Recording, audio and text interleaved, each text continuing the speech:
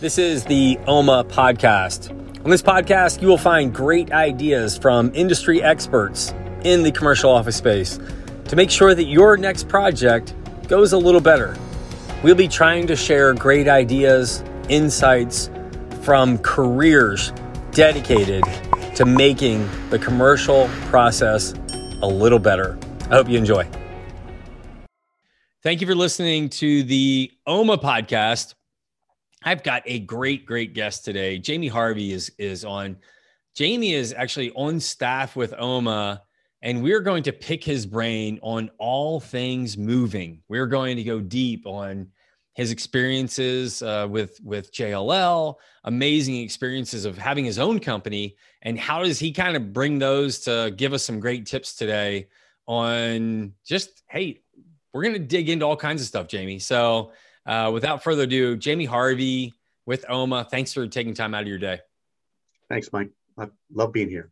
Well, be careful because I might ask you a tough question. You may not love it because I want you to answer a tough question. And I don't know what the question is yet, but we're going to learn something today. We're all going to learn something.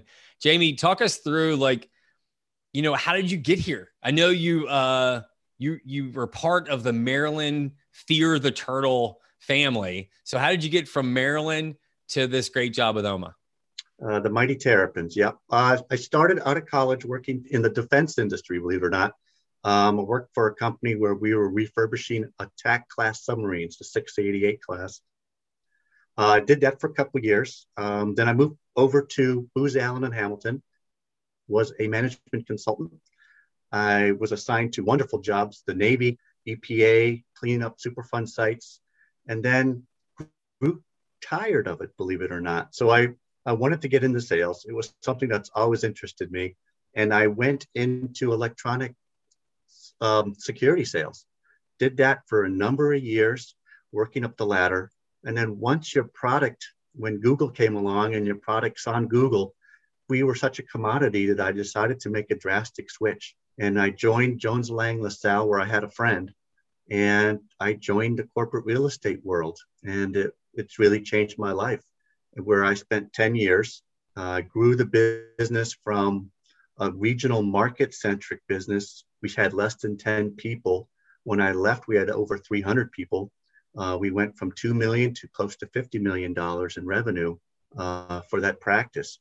So then I branched out. I started my own PM firm, ran into some headwinds, decided to get back into what I really love doing, what I'm passionate for, and that is enterprise sales. So I joined back in with commercial moving and storage and never looking back. Oh, that's really cool. All right. So Jamie, what did you do with submarines? Well, we refurbished them. I worked for a company that took aging submarines and literally would get them ready for service again. The best part of the job was I worked with a bunch of Navy submarine guys, just a tough, fun band of guys. We would go golfing together. I had them over to my house for parties. I was just a young guy out of college, but those guys rocked. Yeah, I'm an Auburn graduate, and we have a really proud naval ROTC program at Auburn. And one of my buddies ended up going to become a nuclear engineer and lived on a submarine for 6 years out of school. Those guys are the toughest of the tough. Actually, his job was even cooler. That submarine's job was just, their only responsibility was to take around a SEAL team. That's all they did. They literally were transportation for a SEAL team. And that's all we're going to talk about because that's all he could talk about because we're going to stop right there. So then you do that. So you go to JLL. Jamie, what are you doing? What was your main responsibility when you're at JLL? Well, we worked within corporate solutions. So our focus was to support the PMs, the FMs, whenever there was a move focus to a project or a program, they would bring our team in and we would take care of all those moving parts and challenges. That's where I grew to have thick skin. There's nothing off the table that we can't approach and handle and solution. So it's difficult work and not many people survive it. Well, okay. So obviously you survived it. You made it. What are some of the things when you're going deep into the whole breadth of what you were doing there at JLL? Talk to me about obviously it was soup and nuts, but walk us through, like, what were some of the things that you guys would manage?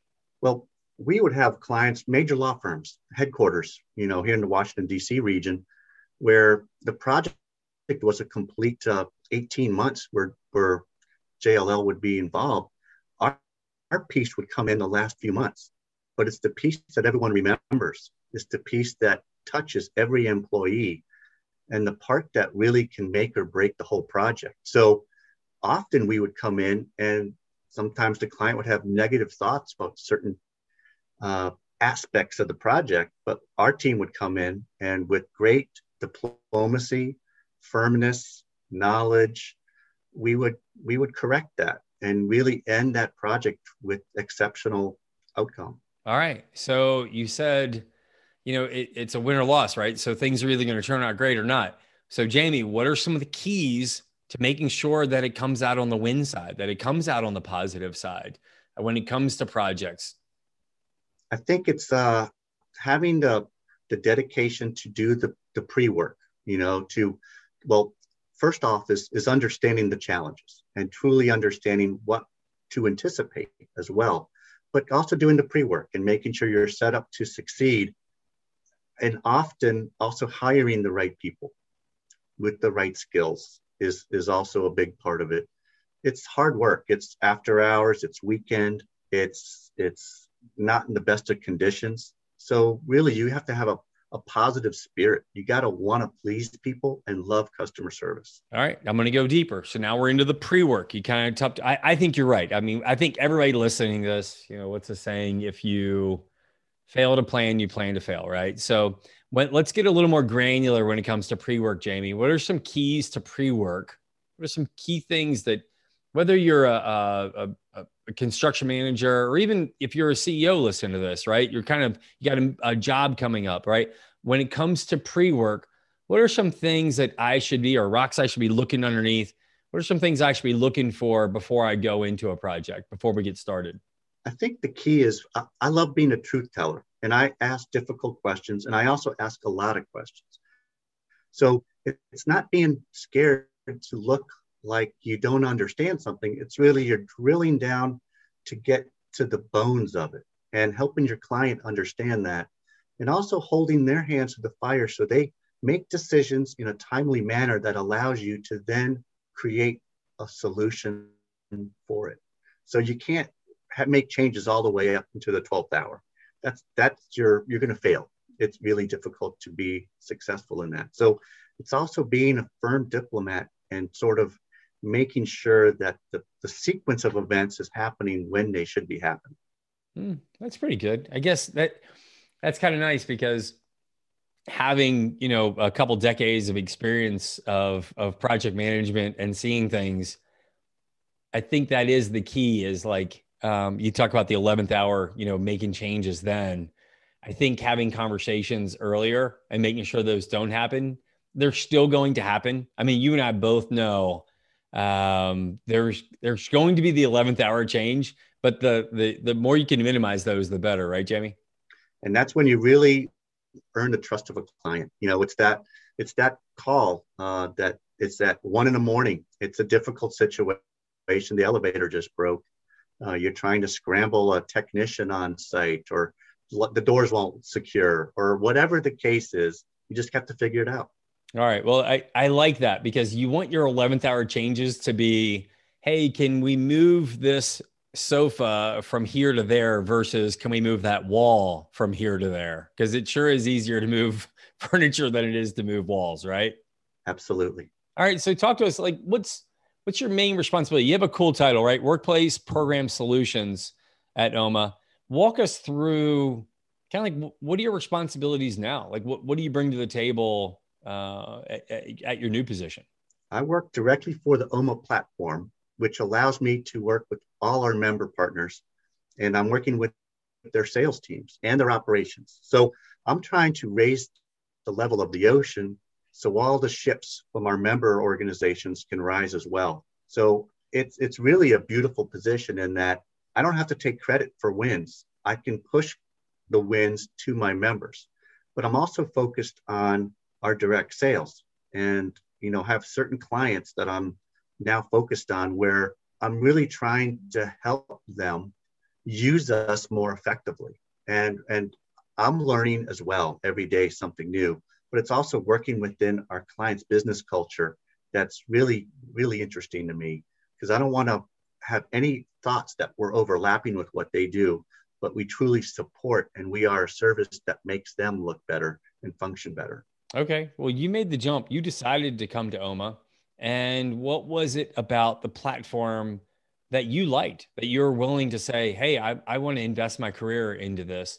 What was it about the platform that you liked so much, Jamie? Everyone talks about innovation, and everyone thinks innovation is a product. But for me, it's a business concept that became a reality. So over a decade ago, the concept of an alliance of market best moving and storage companies was really, it's been done in the past, but it was always done from a sales centric side of things. With OMA, it's owner led, it's 60 plus market best moving and storage companies all over the world, bringing in over $1 billion collectively.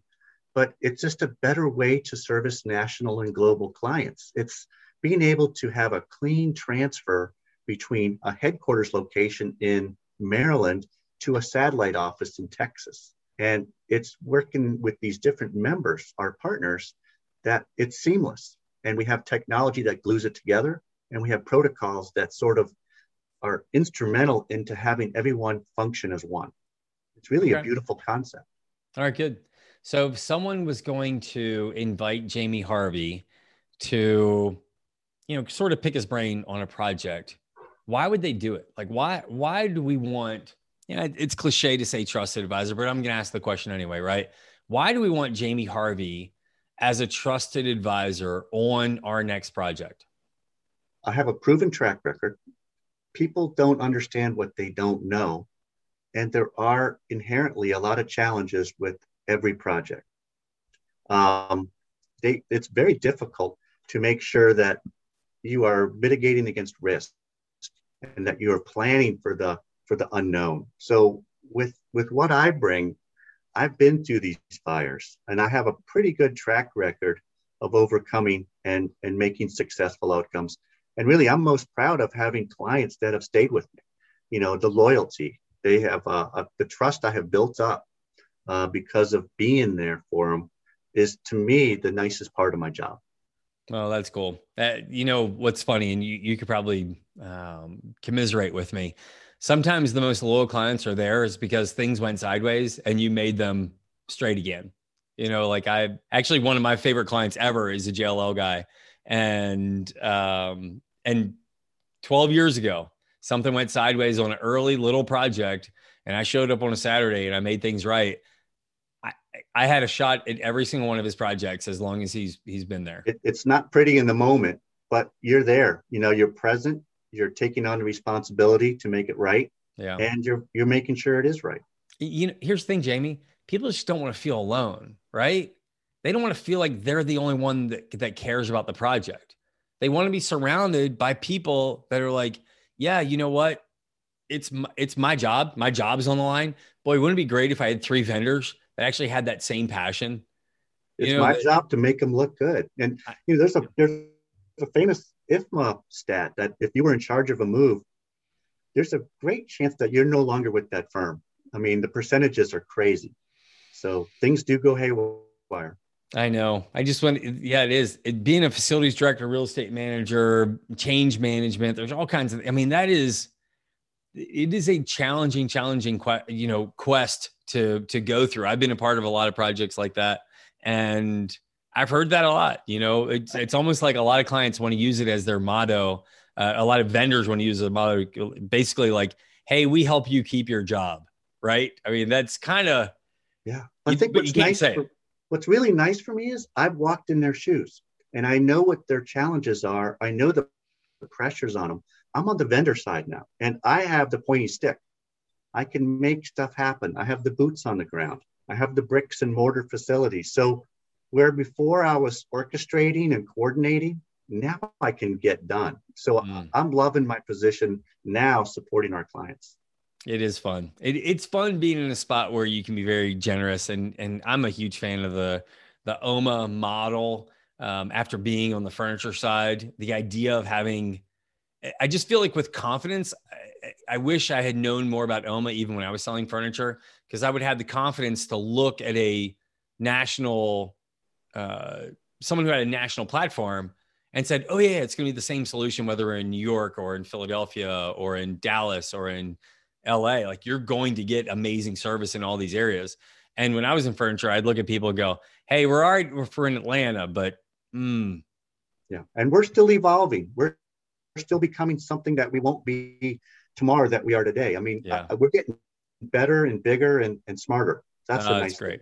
That's great. All right. So Jamie, a little bit more about you. I'm trying to figure out if you would actually be a Maryland fan in anything. I'm guessing they're probably good in lacrosse, but if you had to pick, what part of, where are you right now, Jamie? Where are you in the world? I'm in Bethesda, Maryland. You are in Bethesda, Maryland. If I was going to go get, what's Maryland good for? Crabs, right? Is it crabs? Blue crabs. If I was going to go get blue crabs, where are we going? Where are we going for blue crabs? We would probably go to Cantlers in Annapolis, or I have my favorite in Ocean City, Best Crabs. It's a silly name, but they have the best crabs. All right, Ocean City, Maryland. We're going to Best Crabs. And where are we going in Annapolis? We're going to go to Cantlers. Okay. Perhaps. Yeah. All right, good. Well, we got to put them in the show notes, because next time I'm up there, we are going to definitely have to go get some blue crabs together. Okay, Jamie? I've made that promise to a lot of people, so I'm ready. All right, brother. All right. Thanks for your time. Really enjoyed it. You are an absolute value to anybody that brings you in on projects. Thanks, Jamie. Thank you very much. Thank you for listening to the OMA Podcast. If this is your first time listening to the podcast, take a minute to like and share the podcast. And if you'd like to learn more about OMA, go to officemovingalliance.com.